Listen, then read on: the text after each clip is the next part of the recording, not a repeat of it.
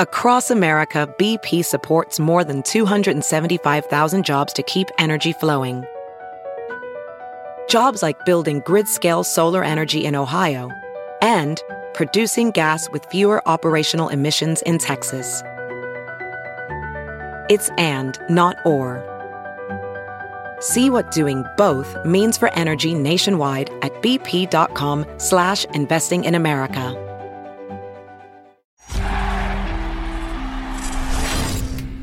When I lose the sense of motivation and the sense of to prove something as a basketball player, it's time for me to move away from the game of basketball. And I had been with him weeks before at the last game of the finals. No one knew. Quote unquote, I'm back. That's the most impactful 2 words ever. He didn't really say anything until he announced via his fax that he was back. Coming May 28th, this is Sports Uncovered. I'm back.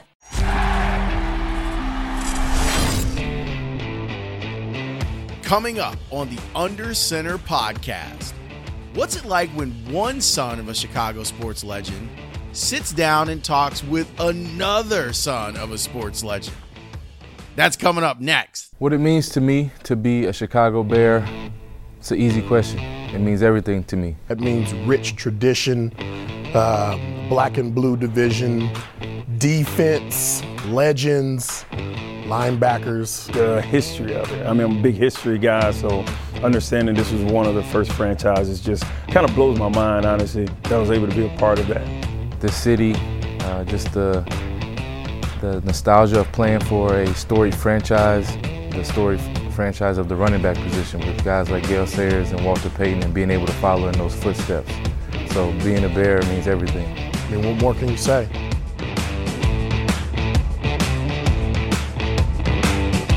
The Under Center podcast is being brought to you by the Sprinkler Fitters Union Local 281, protecting Chicagoland for over 100 years. Welcome in. I'm Lawrence Holmes, and I am excited for you to hear from our guest, Jarrett Payton. I've known Jarrett since he was a little kid, and to give you some background, worked at the Score for forever before I started working here at NBC Sports Chicago. When I first started working at the Score, I was one of the producers of the Walter Payton Show. So I got the opportunity to meet one of my idols when he would come in and do his radio show. It's one of my favorite memories of working in radio was the opportunity to be around that guy who had an incredible sense of humor and timing. And he always made it fun. Always made it fun. I'm glad that I've forged a great relationship with Jarrett Payton, who works over at Channel 9 doing sports over there, doing a great job with our buddy Dan Roan. And I love that Jarrett enjoys sharing the legacy of his father. And that's what we got into today. What I didn't know is how connected. I had the poster back in the day where you see Walter Payton and Michael Jordan, Andre Dawson on the poster. But I didn't know that Michael Jordan and Walter Payton actually hung out. And some of those gambling stories about Michael Jordan showing up to people's houses and playing cards all night, well, Jarrett's got one of those too. So we talk about what made those two guys the best at what they did and how they were similar. Jarrett Payton sits down on this episode of the Under Center podcast to talk about Michael Jordan. You are the son of a legend. And I know that you have a relationship with the Jordans. So walk me through what it was like to be the son of a legend and a friend of a legend. Listen, Lawrence, I got chills. You can't even see it. I just got chills. When I look at Jeffrey and Marcus, they were younger than me. So I saw them from afar. And Jeffrey and I just did an interview a couple of weeks ago for the first time of us actually really sitting down and talking. And both of us had these smiles on our faces. Like, yo, it's been way too long. We should have been doing this a long time ago, because he said it and I said it. There's not a lot of people that know what we went through growing up. And both of us, we have that feeling. We know what it was like. For me in the 80s and then like early 90s when my dad got done, like we just couldn't go out to eat. We couldn't go to a restaurant and just sit down and eat, especially in that 85, 86. I mean, it was too crazy. We had to be in a side room, and us like eating as a family that way. And I think that's the crazy part. And so now growing up and almost being 40 and having a relationship with him now and talking with him, we both have seen how our lives are so similar, even though we didn't have that much communication growing up. Did Jordan ever come to the house? Yeah, man. Jordan came to the house, man. That's the legendary story I always talk about, how he rang the doorbell and my dad gave that whistle that he had, that. So I ran upstairs and it was dark outside. We had the 2 front lights on, but I couldn't see. We had lights everywhere, but I couldn't see.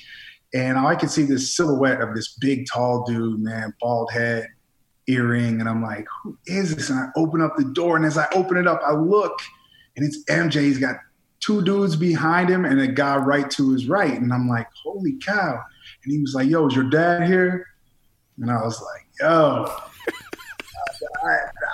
I'm speechless. Dude, I was just outside shooting a Bulls basketball with his name on it, the fake autograph. Like I was just out shooting this ball and I'm like, yo, and my mouth dropped. And he was like, is your dad here? And I was like, yo, man, my dad told me not to let any strangers in the house, yo. Like I'm not supposed to let strangers in. And he was like, man, it's cold out here. And next thing you know, only I would say what I said to Michael Jordan. I was like, yo, well, you missed a couple free throws, man, the other night, man. If you would have seen his face, is this little dude talking to me like that? And my dad came and gave me this forearm shiver, man. And I just moved to the side. My mom just waxed the floor, Lawrence, just waxed it. And where he threw me over to was the coat room. And that coat room had my mom's fur coats and my dad's coats that he got from Burt Reynolds, because Burt Reynolds would send my dad a leather coat every single Christmas.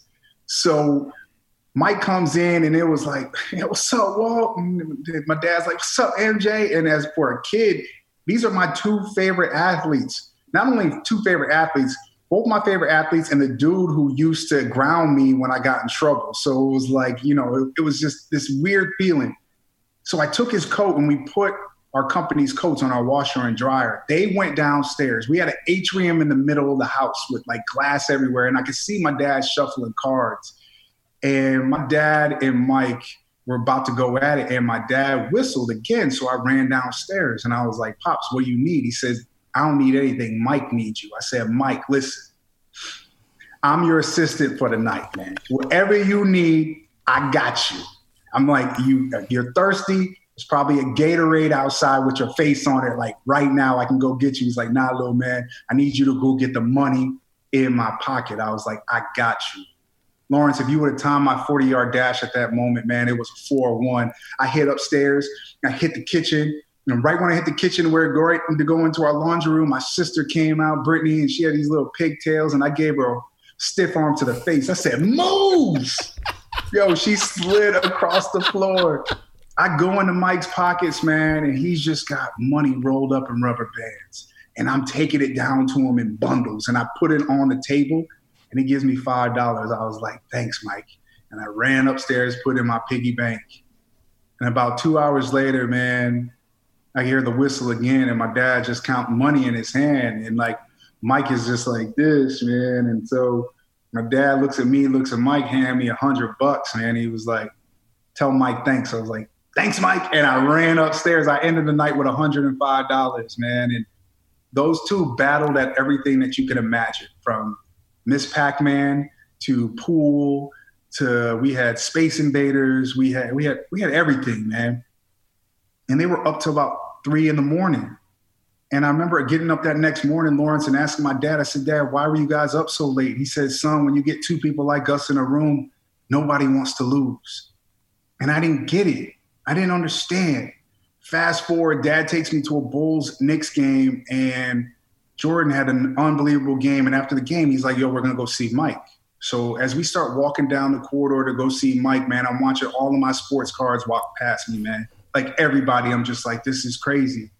And they're all talking about where they're going, who's driving, looking at the rings and all that stuff. And I was like, this is why I want to be a professional athlete. Like it was that picture in my head of like talking about the fancy cars and all that stuff. Like I love playing sports, but those shiny things always got me. And I'm watching these guys. And I'm thinking Mike's going to come out, rocking drinking a Gatorade with his face on it, probably a nice little coat and hoop earring. And Jordan came out with a cutoff shirt, shorts, and new pair of fresh J's. And he talked to my dad for about 10 minutes. And while everybody else was going to go out and do their thing, Mike was putting in work. He was never satisfied with just the 30 points, 8 boards, and 5 assists. Like that wasn't it. Like his goal was to be the best. And he knew he could take his game up another notch. And it was at that moment where it like hit me like a ton of bricks. I get it now. Like I get it. This is what it's about. And my dad had a funny way of showing me, whether it was the life lessons or things just happen that way, of showing me how to work. And not just by him, because he knew me being his son, like I adored him, but like he was the guy that grounded me. So I didn't want to hear from him all the time. I didn't want to, I wasn't old enough to understand what the hill meant and how he worked out, right? But he knew that if there was another person that I admired, that he could actually show me through them. And that's what he did in that moment. And ever since that moment, man, that moment changed my life. And that's why I got the work ethic that I have now. And it's a part of my dad and watching Mike. And so that's why this Last Dance documentary has just been, it's reliving these moments and the great times, the good times that I have with my dad, just alone, the two of us going to see a basketball game. And I'll never forget the old stadium. Every time my dad would get up before the game was over. It was crazy. We would walk back, and that back end would stand up and start clapping for him. Every single game. I got chills again. Every single game, man. And it's just bringing back really, really good memories. Fire sprinklers don't work without water. Get your building's fire pump tested ASAP. Go to sprinklerfitterchicago.org or call 708-597-1800. Sprinkler Fitters Union Local 281. Protecting Chicagoland for over 100 years. I was going to ask you if your dad being your dad, where clearly we all idolized him, and if Walter Payton had said to us like hard work and all of these things, like you're like, yes, sweetness, absolutely, yes, I'm gonna do you. But since you're his son, it's a harder message for him to convey. So what better vessel to convey the message of hard work than from the greatest basketball player that's ever lived?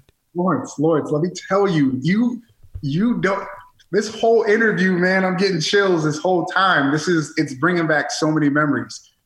My dad, he gave me this book after my junior year, and he told me, listen, you want to get a scholarship? I had one full ride from Northern Illinois. He's like, you want to get more scholarships? Take this book and do whatever's in this book. And it was just stuff at the track, like 4 100s, 6 200s, all this stuff, little sprints. And I was like, holy cow. And I did it like the first couple of weeks. And then one week I decided to like scratch off a little bit because my girlfriend wanted to go to the movies. So I put some water on my chest and came back home. And he was like, so did you work out? And I was like, yeah, Dad, I worked out.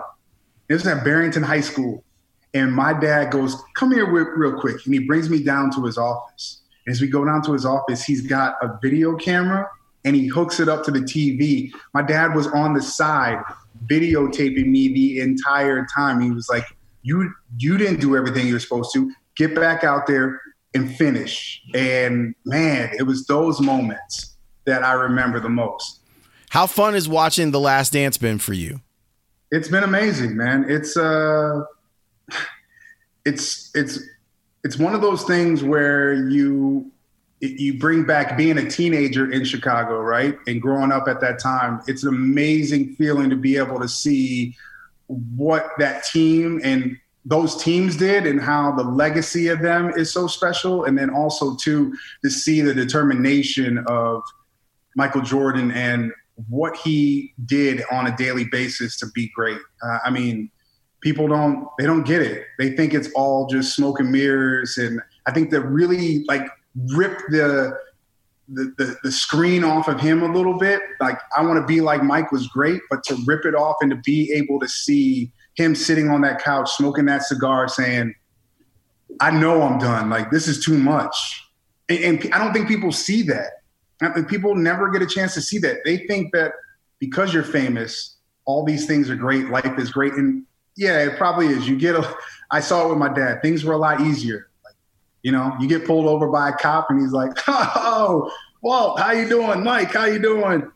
Hey, slow down. You know what I mean? Where the regular average Joe is like, yo, this is a $300 ticket. Like, see you in court. Yeah, and there are legendary stories about Jordan on the shoulder of the Edens making his way to the west side. And everyone knew if you saw the Ferrari going by, you knew who it was. It was Mike, and he was trying to get to the game, so move out the way.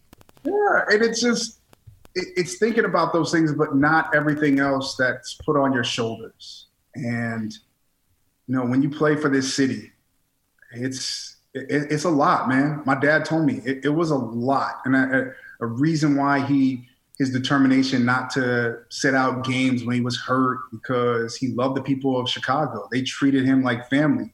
People forget that he's from Jackson. He grew up in Mississippi and Columbia, and then he went to Jackson State. People think he's from Chicago just because of what he did here. And Michael too.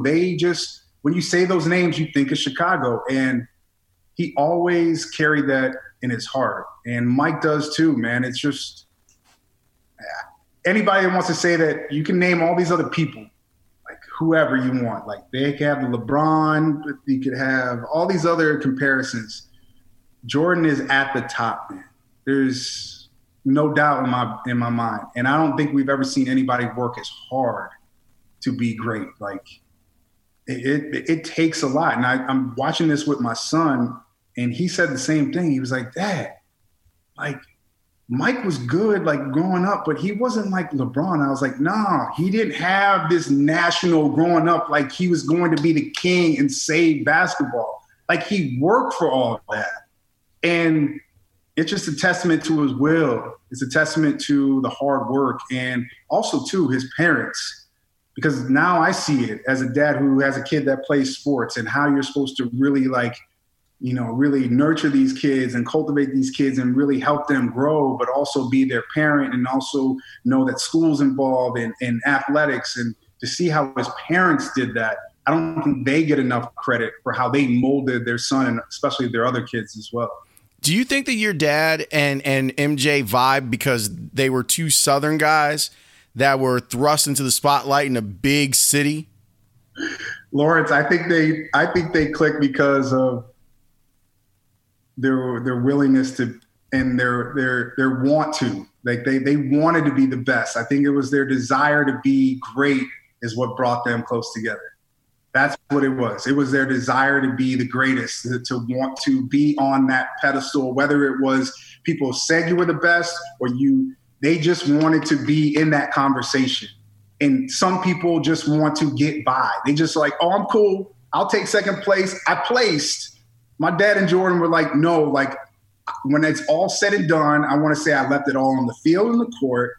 And I want to be in that debate where people say that I'm the best, and I'm in that conversation, because there's not a lot of people in those conversations when you're talking about it, especially not in sports. And like I said, man, if you're in the top five, people can maneuver that top five however they want to. But when you can say I'm top five, I mean, that's a big deal, man. Jared, I had someone break it down to me like this, and I'll let you go off of this response. If you're talking about the greatest that's ever done something, it's incumbent that person, that there be no argument that during the time that they played, there was a point where they were the best, period. And I think with Michael Jordan, clear. And I think with your dad, that's clear. There's a chunk of time where he is the best running back in the NFL. So once you get past that, you can then make claim to being the greatest of all time. But if there's any question on who the best player is during your era, yes, then you don't get to be on the list. You don't get to be on the list, man. You don't. And that was the coolest part of talking to Jeffrey. because we both were like looking at each other, and I was going like this to him, and he was doing that to me, and I was like, yo, this is insane. And when you are the best, or you feel like you're the best, or you're in that conversation, you don't have to tell anybody. You don't have to mention it. I never once heard my dad ever say that I'm the best all-around football player, I'm the best running back, or whatever it is. He never said that. He always respected his peers. He always wanted to drive them into the dirt, into the ground when he was playing against them, but he respected those guys. And it's funny, Lawrence, because there was like maybe running backs wise, the names that came out of my dad's mouth, Jim Brown, Barry Sanders, Emmitt Smith, Gale Sayers.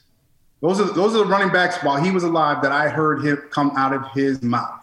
Those are the guys who he talked about.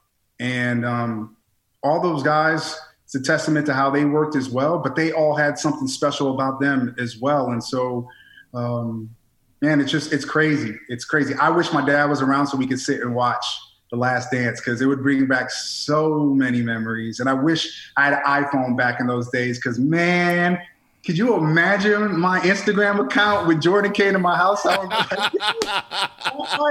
have been blown up. Man, Jared, I love you, man. I appreciate you continuing to tell great stories about a great man and sharing your stories about MJ too. Thanks for being on the podcast, brother. I appreciate it. Love you too, man. As always, I'm glad you're well, and hopefully everybody that's watching as well is doing well too. That's Jared Payton. And it's hard to get great stories like that, even with The Last Dance. The idea of Michael Jordan and Walter Payton playing cards till 4 a.m. What would you have paid to have been in that room? Like, seriously, your own money, not fake money. How much of your own money would you have paid to just be able to watch that interaction? I'd be willing to open up my savings. For real, for real. So thanks to Jared Payton for being on the podcast. Thanks to you for listening to the podcast. It's much appreciated. Do us a favor. Tell someone about the Under Center podcast, because we do all sorts of crazy stuff. My guys, Brian Perez, Cam Ellis, JJ Stankovitz, they are all over it. Adam Hogue, we got Adam Hogue on the team now? You out of your mind? We got Hoger on the team? Give this podcast 5 stars. Do us a favor and write a review. Thanks so much for listening. We'll keep churning out the good Bears content. Talk to you soon.